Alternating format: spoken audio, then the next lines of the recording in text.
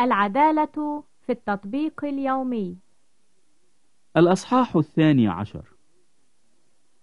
فأطلب إليكم أيها الإخوة برأفة الله أن تقدموا أجسادكم ذبيحة حية مقدسة مرضية عند الله عبادتكم العقلية، ولا تشاكلوا هذا الدهر، بل تغيروا عن شكلكم بتجديد أذهانكم، لتختبروا ما هي إرادة الله الصالحة المرضية الكاملة.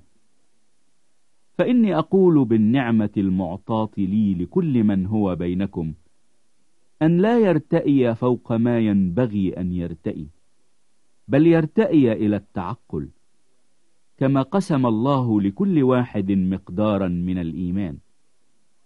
فإنه كما في جسد واحد لنا أعضاء كثيرة، ولكن ليس جميع الأعضاء لها عمل واحد، هكذا نحن الكثيرين جسد واحد في المسيح، وأعضاء بعضا لبعض، كل واحد للآخر، ولكن لنا مواهب مختلفة بحسب النعمة المعطاة لنا.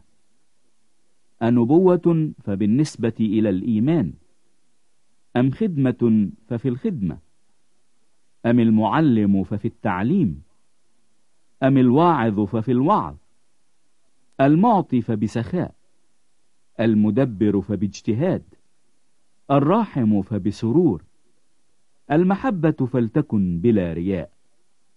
كونوا كارهين الشر ملتصقين بالخير، وادين بعضكم بعضا بالمحبة الأخوية، مقدمين بعضكم بعضا في الكرامة، غير متكاسلين في الاجتهاد، حارين في الروح، عابدين الرب، فرحين في الرجاء، صابرين في الضيق، مواظبين على الصلاة، مشتركين في احتياجات القديسين، عاكفين على إضافة الغرباء.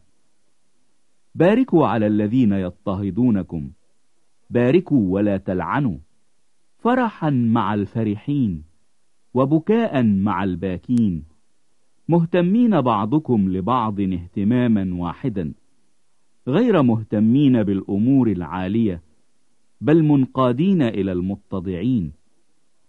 لا تكونوا حكماء عند أنفسكم، لا تجازوا أحدا عن شر بشر، معتنين بأمور حسنة قدام جميع الناس. إن كان ممكنا فحسب طاقتكم سالموا جميع الناس. لا تنتقموا لأنفسكم أيها الأحباء، بل أعطوا مكانا للغضب، لأنه مكتوب لي النقمة أنا أجازي، يقول الرب. فإن جاع عدوك فأطعمه، وإن عطش فاسقه، لأنك إن فعلت هذا تجمع جمر نار على رأسه. لا يغلبنك الشر، بل اغلب الشر بالخير.